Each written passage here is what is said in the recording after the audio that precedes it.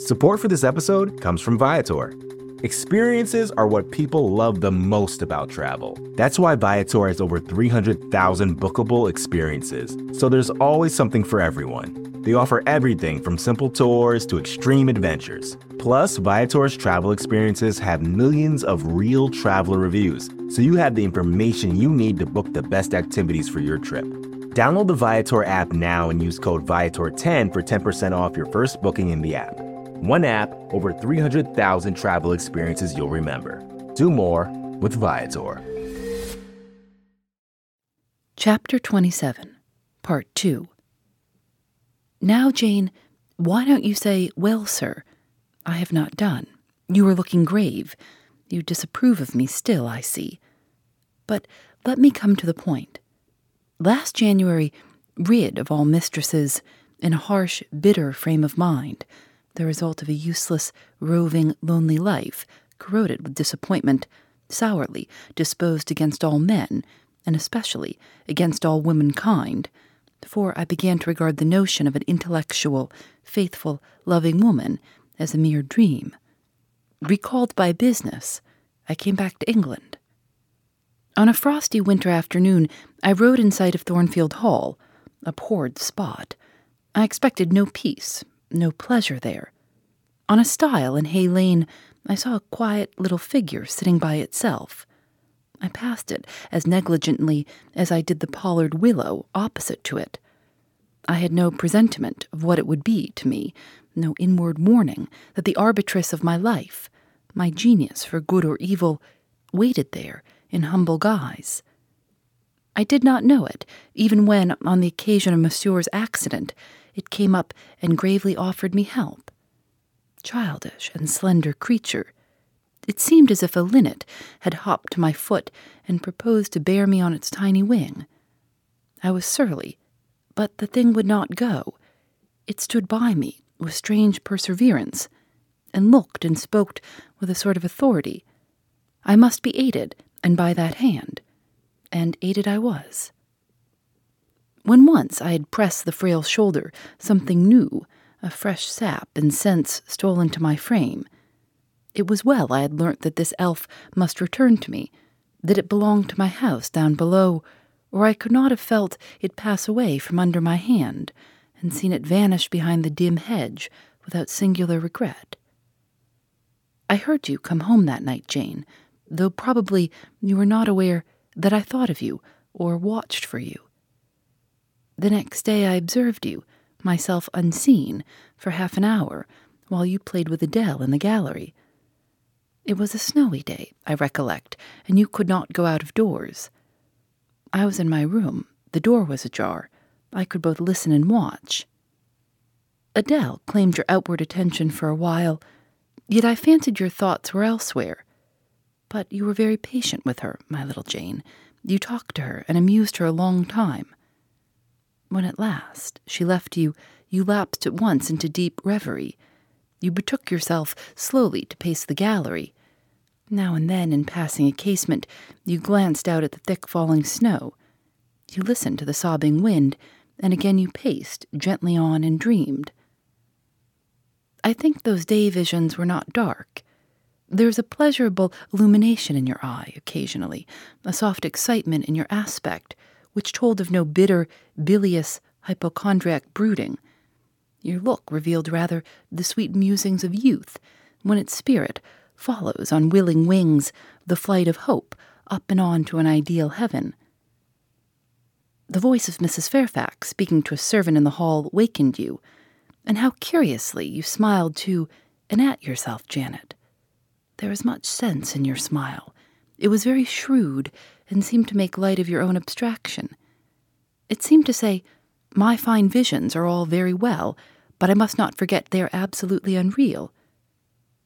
I have a rosy sky and a green flowery Eden in my brain, but without, I am perfectly aware, lies at my feet a rough track to travel, and around me gather black tempests to encounter." You ran downstairs and demanded of Mrs. Fairfax some occupation, the weekly house accounts to make up, or something of that sort, I think it was. I was vexed with you for getting out of my sight. Impatiently, I waited for evening, when I might summon you to my presence. An unusual, to me, a perfectly new character I suspected was yours. I desired to search it deeper and know it better. You entered the room with a look and air at once shy and independent. You were quaintly dressed, much as you are now. I made you talk. Ere long, I found you full of strange contrasts. Your garb and manner were restricted by rule. Your air was often diffident, and altogether that of one refined by nature, but absolutely unused to society, and a good deal afraid of making herself conspicuous by some blunder. Yet when addressed, you lifted a keen, a daring, and a glowing eye to your interlocutor's face. There was penetration and power in each glance you gave. When plied by close questions, you found ready and round answers. Very soon you seemed to get used to me. I believe you felt the existence of sympathy between you and your grim and cross master, Jane, for it was astonishing to see how quickly a certain pleasant ease tranquilized your manner. Snarl as I would, you showed no surprise, fear, annoyance, or displeasure at my moroseness. You watched me, and now and then smiled at me with a simple grace I cannot describe. I was at once content and stimulated with what I saw. I liked what I had seen and wished to see more. Yet for a long time I treated you distantly and sought your company rarely. I was an intellectual epicure and wished to prolong the gratification of making this novel and piquant acquaintance. Besides, I was for a while troubled with a haunting fear that if I handled the flower freely, its bloom would fade. The sweet charm of freshness would leave it. I did not then know that it was no transitory blossom, but rather the radiant resemblance of one cut in an indestructible gem. Moreover, I wished to see whether you would seek me if I shunned you, but you did not. You kept in the schoolroom as still as your own desk and easel. If by chance I met you, you passed me as soon, and with as little token of recognition as was consistent with respect. Your habitual expression in those days, Jane, was a thoughtful look, not despondent, for you were not sickly, but not buoyant, for you had little hope and no actual pleasure. I wondered what you thought of me, or if you ever thought of me, and resolved to find this out. I resumed my notice of you. There is something glad in your glance, and genial in your manner when you conversed. I saw you had a social heart. It was the silent schoolroom, it was the tedium of your life that made you mournful. I permitted myself the delight of being kind to you. Kindness stirred emotion soon. Your face became soft in expression, your tones gentle. I liked my name pronounced by your lips in a grateful, happy accent. I used to enjoy a chance meeting with you, Jane, at this time. There was a curious hesitation in your manner. You glanced at me with a slight trouble, a hovering doubt. You did not know what my caprice might be, whether I was going to play the master and be stern, or the friend. I was now too fond of you often to simulate the first whim, and when I stretched my hand out cordially, such bloom and light and bliss rose to your young, wistful features, I had much ado often to avoid straining you then and there to my heart. "Don't talk any more of these days, sir," I interrupted, furtively, dashing away some tears from my eyes. His language was torture to me, for I knew what I must do, and do soon, and all these reminiscences and these revelations of his feelings only made my work more difficult. "No, Jane," he returned. "What necessity is there to dwell on the past, when the present is so much surer, the future so much brighter?" I shuddered to hear the infatuated assertion. "You see now how the case stands, do you not?" he continued. "After a youth and manhood passed half in unutterable misery and half in dreary solitude, I have for the first time found what I can truly love. I have found you. You are my sympathy, my better self, my good angel. I am bound to you with a strong attachment. I think you good, gifted, lovely. A fervent, a solemn passion is conceived in my heart. It leans to you, draws you to my center and spring of life, wraps my existence about you, and kindling in pure, powerful flame, fuses you and me in one. It was because I felt and knew this that I resolved to marry you. To tell me that I had already a wife is empty mockery. You know now that I had but a hideous demon. I was wrong to attempt to deceive you, but I feared a stubbornness that exists in your character. I feared early instilled prejudice. I wanted to have you safe before hazarding confidences. This was cowardly. I should have appealed to your nobleness and magnanimity at first, as I do now. Opened to you plainly my life of agony, described to you my hunger and thirst after a higher and worthier existence. Shown to you not my resolution, that word is weak, but my resistless bent to love faithfully and well, where I am faithfully and well loved in return. Then I should have asked you to accept my pledge of fidelity and to give me yours. Jane, give it to me now. A pause. Why are you silent, Jane? I was experiencing an ordeal. A hand of fiery iron grasped my vitals. Terrible moment, full of struggle, blackness, burning. Not a human being that ever lived could wish to be loved better than I was loved. And him who thus loved me I absolutely worshipped. And I must renounce love an idol. One drear word comprised my intolerable duty. Depart. Jane, you understand what I want of you. Just this promise. I will be yours, Mr. Rochester. Mr. Rochester, I will not be yours. Another long silence. Jane, recommenced he, with a gentleness that broke me down with grief, and turned me stone cold with ominous terror, for this still voice was the pant of a lion rising. Jane, do you mean to go one way in the world, and to let me go another? I do. Jane, bending towards me and embracing me, do you mean it now? I do. And now, softly kissing my forehead and cheek. I do, extricating myself from restraint rapidly and completely. Oh, Jane, this is bitter. This is wicked. It would not be wicked to love me. It would to obey you. A wild look raised his brows, crossed his features. He rose, but he forbore yet. I laid my hand on the back of a chair for support. I shook, I feared, but I resolved. One instant, Jane. Give one glance to my horrible life when you are gone. All happiness will be torn away with you. What then is left? For a wife I have but the maniac upstairs. As well might you refer me to some corpse in yonder churchyard. What shall I do, Jane? Where turn for a companion and for some hope? Do as I do. Trust in God and yourself. Believe in heaven. Hope to meet again there. Then you will not yield? No. Then you condemn me to live wretched and to die accursed. His voice rose. I advise you to live sinless, and I wish you to die tranquil. Then you snatch love and innocence from me. You fling me back on lust for a passion, vice for an occupation. Mr. Rochester, I no more assign this fate to you than I grasp at it for myself. We were born to strive and endure, you as well as I.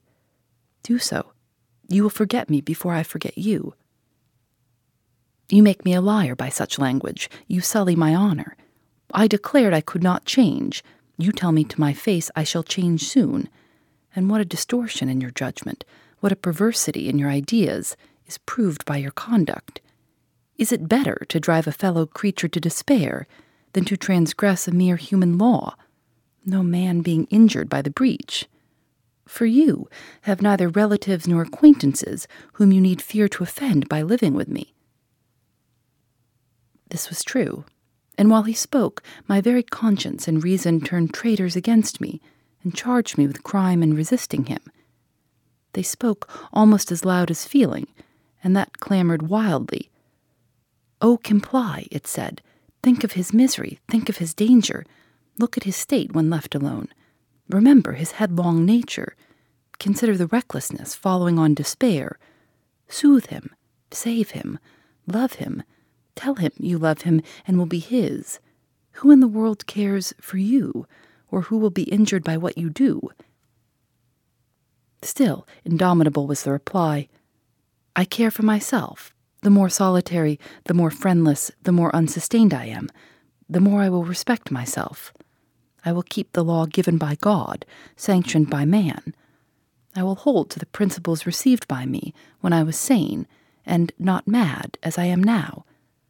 Laws and principles are not for the times when there is no temptation.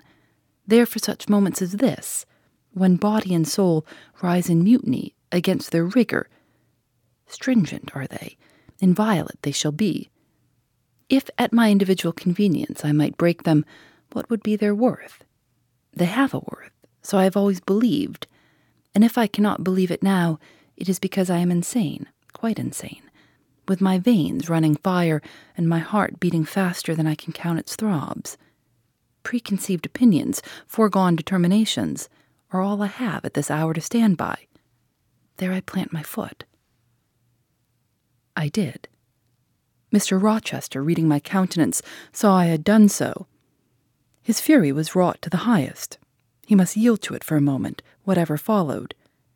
He crossed the floor and seized my arm and grasped my waist. He seemed to devour me with his flaming glance. Physically, I felt at the moment powerless as stubble exposed to the draught and glow of a furnace. Mentally, I still possessed my soul, and with it the certainty of ultimate safety. The soul, fortunately, has an interpreter, often an unconscious, but still a truthful interpreter, in the eye. My eye rose to his, and while I looked in his fierce face, I gave an involuntary sigh. His grip was painful, and my overtaxed strength almost exhausted. Never, said he, as he ground his teeth, never was anything at once so frail and so indomitable. A mere reed she feels in my hand, and he shook me with the force of his hold. I could bend her with my finger and thumb, and what good would it do if I bent, if I uptore, if I crushed her? Consider that eye. Consider the resolute, wild, free thing looking out of it, defying me, with more than courage, with a stern triumph. Whatever I do with its cage, I cannot get at it, the savage, beautiful creature. If I tear, if I rend the slight prison, my outrage will only let the captive loose. Conqueror I might be of the house, but the inmate would escape to heaven before I could call myself possessor of its clay dwelling place. And it is you, spirit, with will and energy and virtue and purity that I want, not alone your brittle frame. Of yourself you could come with soft flight and nestle against my heart if you would. Seized against your will, you will elude the grasp like an essence. You will vanish ere I inhale your fragrance. Oh, come, Jane, come. As he said this, he released me from his clutch and only looked at me. The look was far worse to resist than the frantic strain. Only an idiot, however, would have succumbed now. I had dared and baffled his fury. I must elude his sorrow. I retired to the door. You are going, Jane. I am going, sir. You are leaving me. Yes. You will not come. You will not be my comforter, my rescuer. My deep love, my wild woe, my frantic prayer are all nothing to you. What unutterable pathos was in his voice. How hard it was to reiterate firmly, I am going.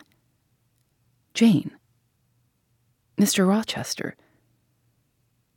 Withdraw, then. I consent. But remember, you leave me here in anguish. Go up to your own room. Think over all I have said, and Jane, cast a glance on my sufferings. Think of me. He turned away. He threw himself on his face on the sofa. Oh, Jane, my hope, my love, my life, broke in anguish from his lips. Then came a deep, strong sob.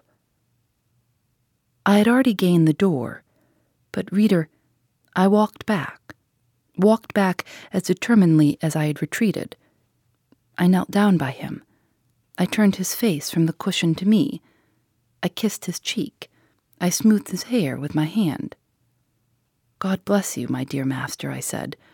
God keep you from harm and wrong, direct you, solace you, reward you well for your past kindness to me." "Little Jane's love would have been my best reward," he answered. "Without it, my heart is broken. But Jane will give me her love. Yes, nobly, generously." Up, the blood rushed to his face. Forth, flashed the fire from his eyes. Erect he sprang. He held his arms out, but I evaded the embrace, and at once quitted the room. "Farewell," was the cry of my heart as I left him. Despair added, "Farewell forever." That night, I never thought to sleep, but a slumber fell on me as soon as I lay down in bed. I was transported in thought to the scenes of childhood. I dreamt I lay in the Red Room at Gateshead, that the night was dark, and my mind impressed with strange fears.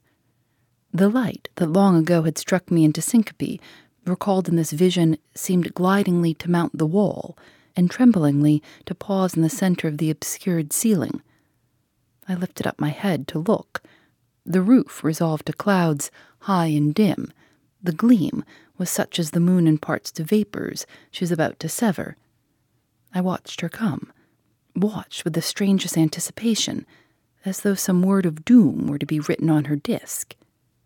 She broke forth as never moon yet burst from cloud. A hand first penetrated the sable folds and waved them away. Then, not a moon, but a white human form shone in the azure, inclining a glorious brow earthward. It gazed and gazed on me. It spoke to my spirit. Immeasurably distant was the tone, yet so near. It whispered in my heart, "My daughter, flee temptation." "Mother, I will." So I answered, after I had waked from the trance-like dream.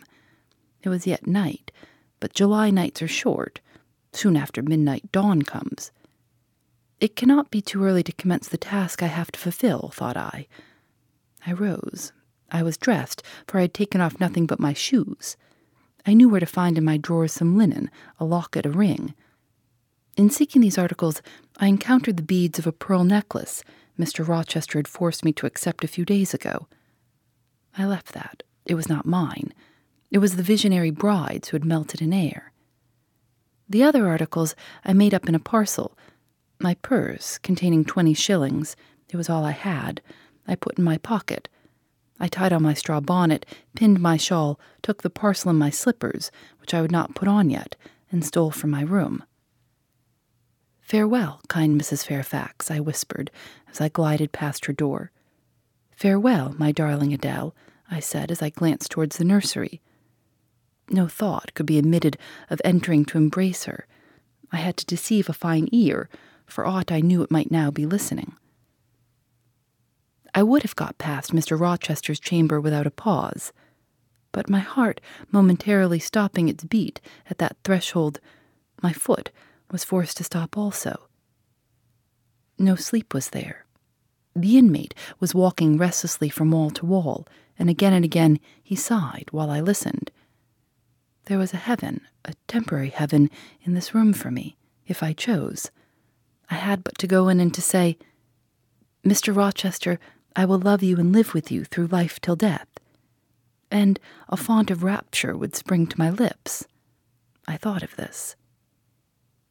That kind master, who could not sleep now, was waiting with impatience for day. He would send for me in the morning. I should be gone. He would have me sought for vainly. He would feel himself forsaken, his love rejected. He would suffer, perhaps grow desperate. I thought of this too. My hand moved towards the lock. I caught it back and glided on. Drearily, I wound my way downstairs. I knew what I had to do, and I did it mechanically. I sought the key of the side door in the kitchen. I sought, too, a vial of oil and a feather. I oiled the key and lock. I got some water. I got some bread, for perhaps I should have to walk far, and my strength, sorely shaken of late, must not break down. All this I did without one sound. I opened the door, passed out, shut it softly. Dim dawn glimmered in the yard. The great gates were closed and locked, but a wicket in one of them was only latched. Through that I departed. It, too, I shut. And now I was out of Thornfield. A mile off, beyond the fields, lay a road which stretched in the contrary direction to Millcote, a road I had never travelled, but often noticed, and wondered where it led. Thither I bent my steps. No reflection was to be allowed now. Not one glance was to be cast back, not even one forward. Not one thought was to be given either to the past or the future. The first was a page so heavenly sweet, so deadly sad, that to read one line of it would dissolve my courage and break down my energy. The last was an awful blank, something like the world when the deluge was gone by. I skirted the fields and hedges and lanes till after sunrise. I believe it was a lovely summer morning. I know my shoes, which I had put on when I left the house, were soon wet with dew. But I looked neither to rising sun, nor smiling sky, nor wakening nature. He who is taken out to pass through a fair scene to the scaffold thinks not of the flowers that smile on his road, but of the block and axe edge, of the disseverment of bone and vein, of the grave gaping at the end. And I thought of drear flight and homeless wandering, and oh, with agony, I thought of what I left. I could not help it. I thought of him now, in his room, watching the sunrise, hoping I should soon come to say I would stay with him and be his. I longed to be his. I panted to return. It was not too late. I could yet spare him the bitter pang of bereavement.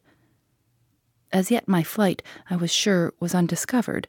I could go back and be his comforter, his pride, his redeemer from misery, perhaps from ruin. Oh, that fear of his self-abandonment, far worse than my abandonment, how it goaded me. It was a barbed arrowhead in my breast. It tore me when I tried to extract it. It sickened me when remembrance thrust it farther in. Birds began singing in brake and copse. Birds were faithful to their mates. Birds were emblems of love. What was I? In the midst of my pain of heart and frantic effort of principle, I abhorred myself. I had no solace from self-approbation, none even from self-respect. I had injured, wounded, left my master. I was hateful in my own eyes. Still I could not turn nor retrace one step. God must have led me on. As to my own will or conscience, impassioned grief had trampled one and stifled the other.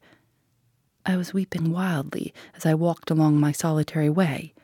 Fast, fast, I went like one delirious. A weakness, beginning inwardly, extending to the limbs, seized me, and I fell. I lay on the ground some minutes, pressing my face to the wet turf. I had some fear or hope that here I should die. But I was soon up, crawling forwards on my hands and knees, and then again raised to my feet, as eager and as determined as ever to reach the road. When I got there, I was forced to sit to rest me under the hedge, and while I sat I heard wheels and saw a coach come on. I stood up and lifted my hand. It stopped.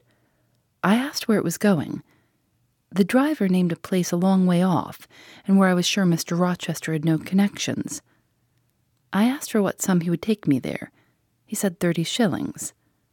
I answered I had but 20. Well, he would try to make it do. He further gave me leave to get into the inside, as the vehicle was empty. I entered, was shut in, and it rolled on its way. Gentle reader, may you never feel what I then felt. May your eyes never shed such stormy, scalding, heart-wrung tears as poured from mine. May you never appeal to heaven in prayers so hopeless and so agonized as in that hour left my lips. For never may you, like me, dread to be the instrument of evil to what you wholly love. Support for this podcast comes from Smartwater. Want to get a little more from every sip? Smartwater Alkaline doesn't just taste crisp and pure, it's loaded with everything you need to perform at your best, whether you're running marathons or boardroom meetings. Elevate how you hydrate and pick up a Smartwater Alkaline today. To learn more, visit drinksmartwater.com. Phoebe Reads a Mystery is recorded in the studios of North Carolina Public Radio, WUNC.